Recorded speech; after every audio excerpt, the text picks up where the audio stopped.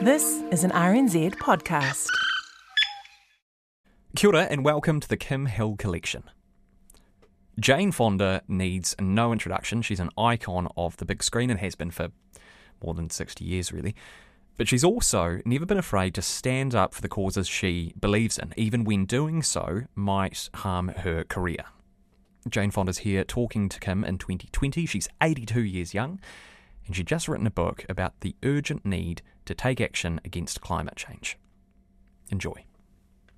Oscar-winning actress and activist Jane Fonda has been on the front lines of protests for over 50 years. And she is there again, campaigning for the whole world this time. Climate change is the cause. And last year, Fonda moved to Washington, D.C. to lead the weekly climate change demonstrations called Fire Drill Fridays in honour of Greta Thunberg's Fridays for Future and the exhortation to act as if our house was on fire. A book called What Can I Do? The Truth About Climate Change and How to Fix It is the story of Fonda's commitment and a Greenpeace handbook of what is required to save the planet, from the average person to governments, and specifically the US government, of course. Jane Fonda is famous for many things: her movies, her Oscars, her TV series Grace and Frankie, her fitness videos, her marriages. To some, she is still known as Hanoi Jane for her trip to then North Vietnam in 1972 during her opposition to the Vietnam War. She was first arrested in 1970, and she was still being arrested multiple times during the climate change demonstrations in Washington. She's back in LA under house arrest, I suppose, because of COVID, and she joins me now. Hello, welcome. Thank you so much. It's a pleasure to be with you. Extraordinarily good to talk to you. We have a picture of you on our webpage wearing that red coat. What's the significance of the red coat?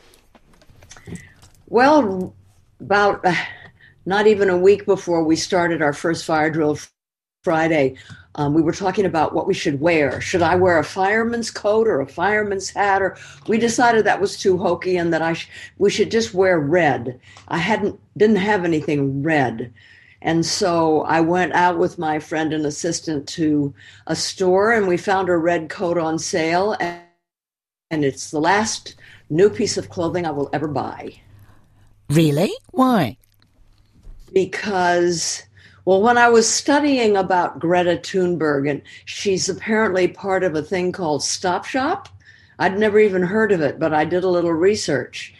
And it was totally in line with how I feel. You know, we can't shop our way out of this problem. And we can't discover our identity through shopping.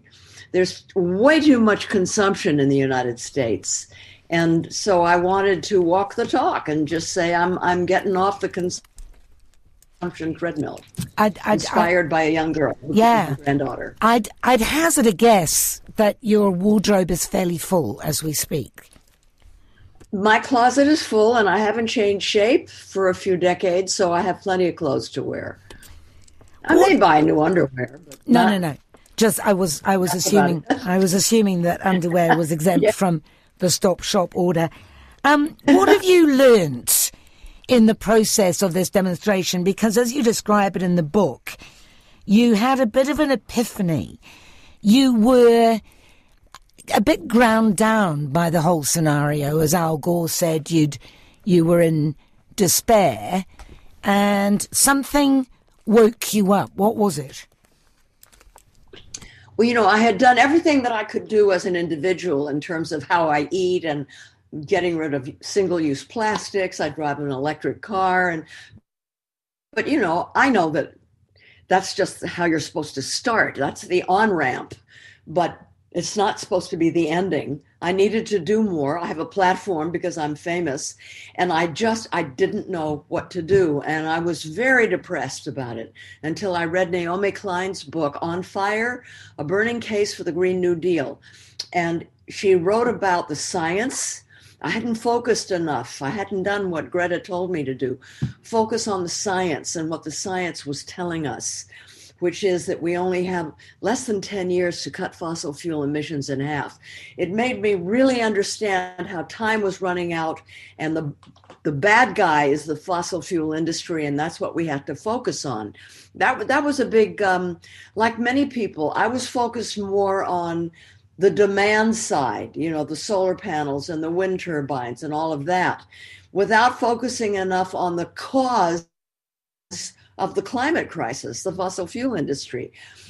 And then I read what Greta said. I read in Naomi's book when she said we have to get out of our comfort zones. That's what lit me up, and that's what caused me to move to DC. And the minute that I did, and I threw myself into this, my depression lifted. Were you depressed about the world in general? Or, I mean, I know that depression is something that is a recurring or a constant problem for many of us. Well, certainly for me, I come from a long line of depressed people, but I've worked hard over the years to handle my depression. But it was more related to the climate crisis and the fact that I didn't feel I was doing my fair share. I have a bigger share to do because I'm famous. Famous people, have a bigger platform, so they have to do more, in my opinion. Do you feel an obligation? I don't want to make people feel guilty. Guilt is no solution. A lot of famous people are doing all that they can. It's not like I'm the only one. There's a whole lot of us, and a lot of them came to DC to support Fire Drill Fridays. And what I loved about it is the famous people were there to introduce the people that nobody ever heard of, the people from the front lines who have grown up in the shadow of the refineries and the oil wells and the incinerators, and they're dying because of it. These are the people we wanted to hear from, so that Americans would understand the climate crisis isn't some faraway thing that is not impacting us right now. This is a here and now. Of course, it's a little hard to escape the here and now problem when half my state is burning. Half your state is burning, and we've also got the coronavirus pandemic, which is taken people's minds off the climate change crisis, do you think? No, we worried about that, of course. What were we going to do when we had to shelter in place? Well, we brought the Fire Drill Fridays online. I have spent more time on Zoom in the last 6 months than I ever imagined was possible. And the numbers following us has grown. Listen to this. Last week, we had 750,000 people following us across platforms. In the months of July and August, we had 3 million people. The movement is growing. They care. They understand. They are signing up to volunteer by the thousands. And right now, the volunteers are focusing on getting people registered and making sure they vote.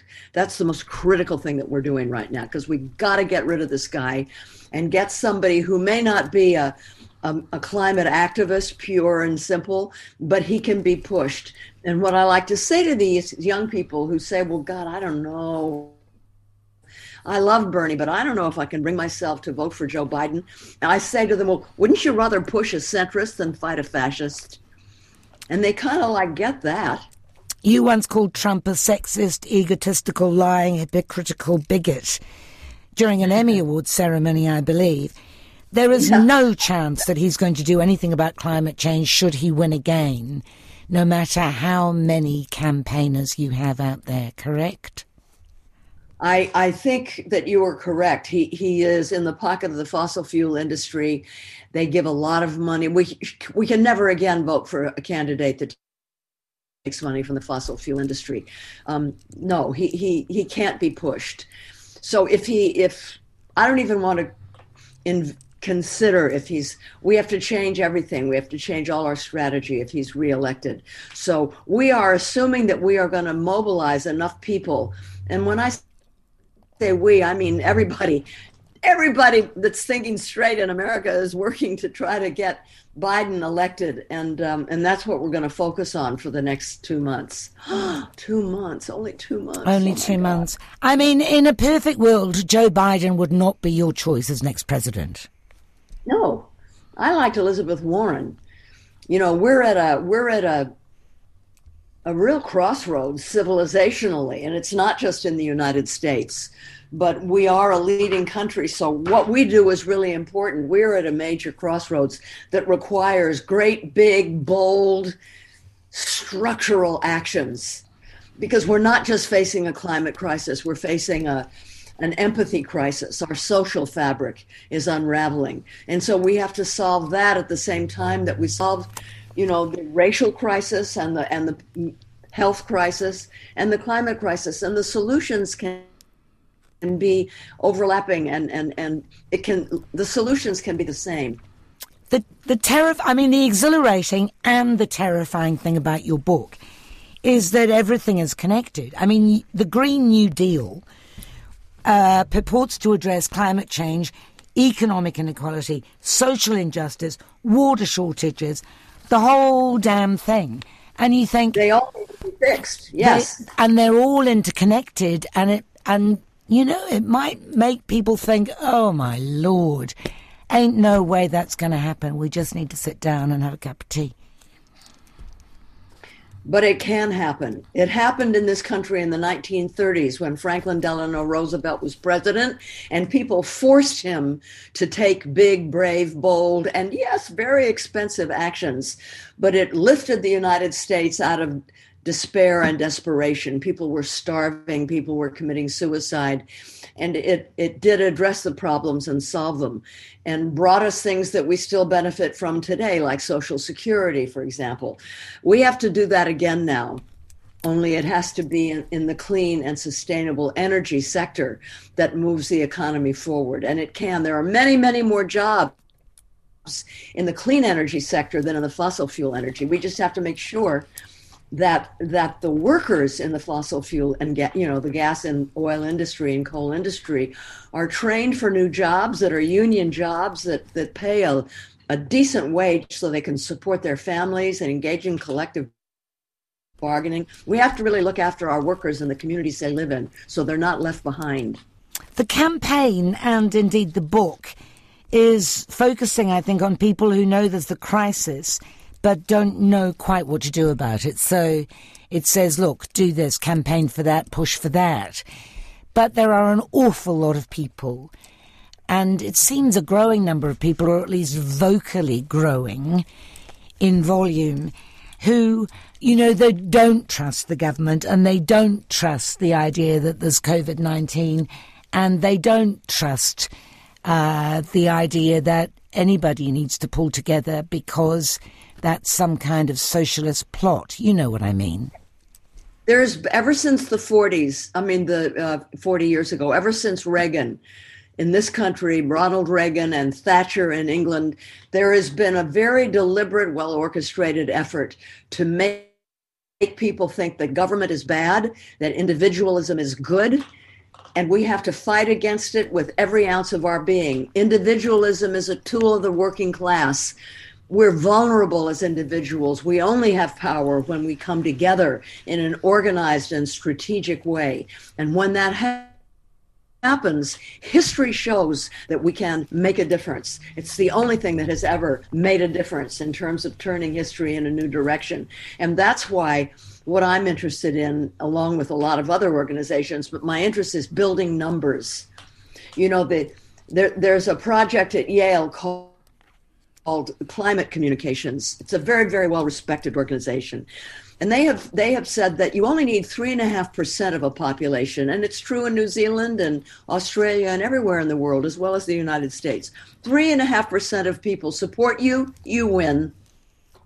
They also say that there are 23 million Americans who know there's a climate crisis but don't know what to do and have never done anything because nobody asked them. When you have 23 million people who know there's a problem but don't know what to do, you don't need to worry about the people who don't believe there's a problem. Organize those 23 million people and you've won. And 13 million people are prepared to engage in civil disobedience, but nobody's asked them.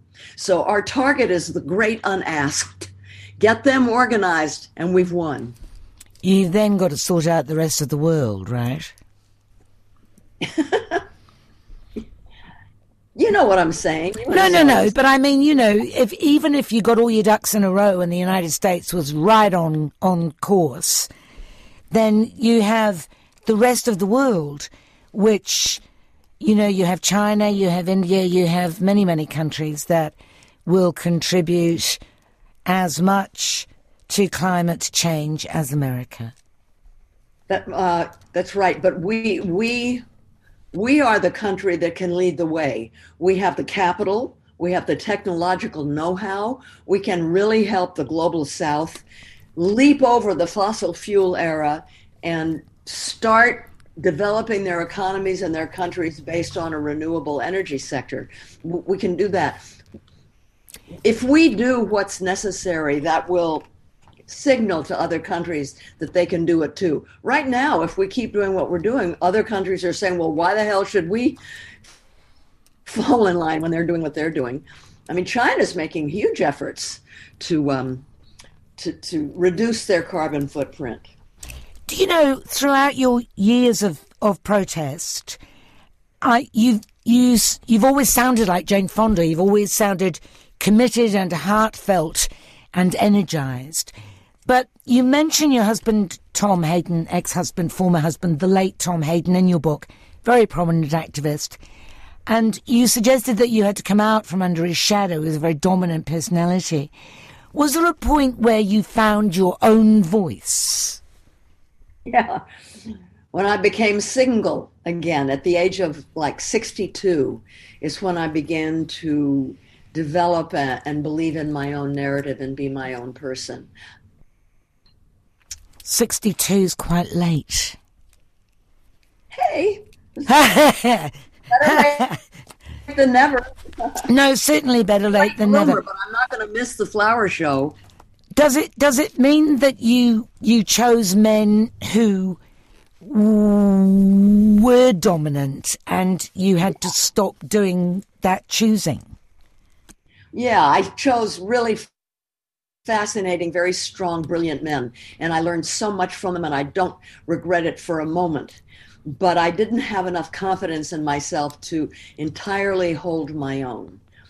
And now, well, first of all, I'm so old that, I don't want any more relationships, but also I don't have time.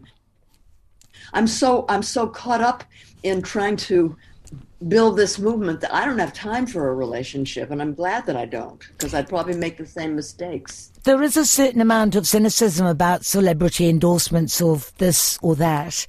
You're in no doubt that your use of your own celebrity can be a force for major good, and you see evidence of this. Well, yeah, I do. I mean, this is a great movement that we're building, and it's centered on love and joy, and people are having a good time. They write me as volunteers, and I think just poppycock that celebrities shouldn't take stances and have a platform that they talk from. I mean, there's no problem with that, and there's a lot of us that do it. So I'm not the only one, and my metaphor for celebrities is we're like repeaters. I don't know what the word would be in New Zealand. Influencers. Those. When you see a big mountain and you'll see an antenna, a tower on the top of that's an antenna. They're called repeaters because they pick up the signals, the weaker signals down in the valley, and they carry them over the mountains so that those signals have a wider audience. That's the role of celebrities. When I was in D.C. week after week, my role was to get people to come and listen to the frontline voices, the voices that nobody hears. The teach-ins that you organised while the protests were on in Washington, D.C. and still going on online must have been tremendously educative for everybody, including you. Absolutely. I feel kind of selfish because it was a great way for me to learn all kinds of things that I hadn't known before. See, every week we would focus on a specific area of the climate crisis. It's what the book does. One chapter is about oceans. One chapter is about forests. One chapter is about agriculture. It's very important for New Zealand. One section is women and the Pentagon and militarism and jobs. And, so yeah, I learned a lot, and so did everybody else. A number of people are texting in about you, and with admiration, also criticism. One would have to say somebody, and this goes to the point of the book, really. Yes, all right, fossil fuels, but why isn't anybody talking about plastic pollution? And you would say it comes down to the same thing. It's the fossil fuel industry, correct? Yeah, fossil fuels are what make plastic. Do you have any regret about your endorsement of beauty products in the current climate crisis? No. The products that I endorse are recycled. They're good. They're healthy. They're not bad for the environment. One of them is called Uncle Bud's, and it's hemp. It's CBD lotions for face and for joints that hurt and things like that. No, I don't have any problem with it. Is it medicinal cannabis? It's not psychoactive. No, it's cannabis, but they take out the stuff that makes you high. All right. That's not much fun then, is it? Feels good. Compare, please, the presidency of Donald Trump with the presidency of Nixon. Nixon was a smart man. I didn't agree with most of what he did, but he did fabulous things for the Native American people here. He did wonderful things, the clean air, clean water. He did good things for the environment. He understood history, and he understood the importance of democratic institutions. Much as I disagree with him, and he really tried to hurt me. Trump doesn't understand any of that. He may be smart in the street sense, but he's really dumb strategically, and he just doesn't understand how he's damaging democratic. Well, he doesn't care about damaging democratic institutions. What he loves is oligarchy. What he loves is people, like Kim Il-jung and Putin and Bolsonaro and Duterte, and he likes these dictators who treat a country like their own bank account. You can do whatever you want with it and enrich yourself, and it doesn't matter. That's how he thinks. There do seem to be enough Americans who also want a strong man in charge to suggest that he might win another term. Listen, we have to be prepared for that. We cannot take for granted that with all the horrible things that people are finding out about Trump, that they'll vote against him. He has, for some reason that I don't really understand, he has a hardcore of supporters. What we have to do is make sure that the undecideds, there are people who voted for Obama and then they voted for Trump, and they're a little bit. Are you there? Yes, have I lost I'm you? here. No, I have okay. you. Those are the people that we have to try to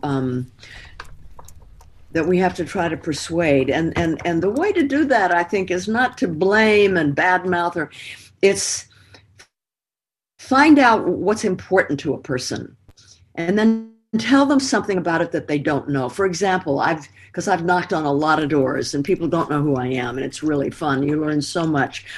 I knocked on the door of a woman in San Diego, California, and she was a huge Trump supporter. She said, "I'm 200% behind him. He's my man. He gets me. He understands me." Fox News was playing in the living room. You could hear it. She had 3 children, one of whom had a precondition, medical, what's it called, a pre-existing condition. And a mother who was ill, who was living with her, and she was between jobs. So I listened to her, and then I said, "Are you aware that Trump's healthcare plan does not provide coverage for pre-existing conditions?" And she gasped. She didn't know that. That's the kind of thing that you have to do with people like that. Now, some people, doesn't matter what you say, they will never be persuaded, but we don't need them. We have enough of people who will listen when given facts in the right way, but we mustn't badmouth and blame each other. And, that just shuts people down. We have to remain open and try to reason with people, those who can be reasoned with. Do you intend to get back onto the streets when you're able to? Yeah, I sure do. I can't wait. I have to go back to work. I want to go back to work so I won't be so busy. And back to work means another series of Grace and Frankie, does it? Yeah, we have our final 7th season to do, which will probably finish in about a year. And then maybe I'll try to do Fire Drill Friday while I'm filming Grace and Frankie, if I can be given the time to do that. But I'm hoping that between now and mid-January, when we go back to work, I'll be out on the streets again. And and I think that the climate crisis isn't going away. I'll be dead, and the climate crisis will be continuing. I want to focus on the rest of my life so that we can try to diminish the amount of damage that we're doing, because pretty soon it's going to become irreversible. I wish you well. There are a lot of people looking forward, of course, to another series of Grace and Frankie. You take care. At 82, you sound like you've got many more years in front of you yet. What are you doing there? Are you drinking a cup of tea? Iced tea, yeah, I am. Very nice, thank you. Through a metal straw. Oh, good on you. That's what the noise is, metal straws. Yeah, very atmospheric. Thank you. Jane Fonda, who was talking to us from LA and talking about her book, What Can I Do? The Truth About Climate Change and How to Fix It.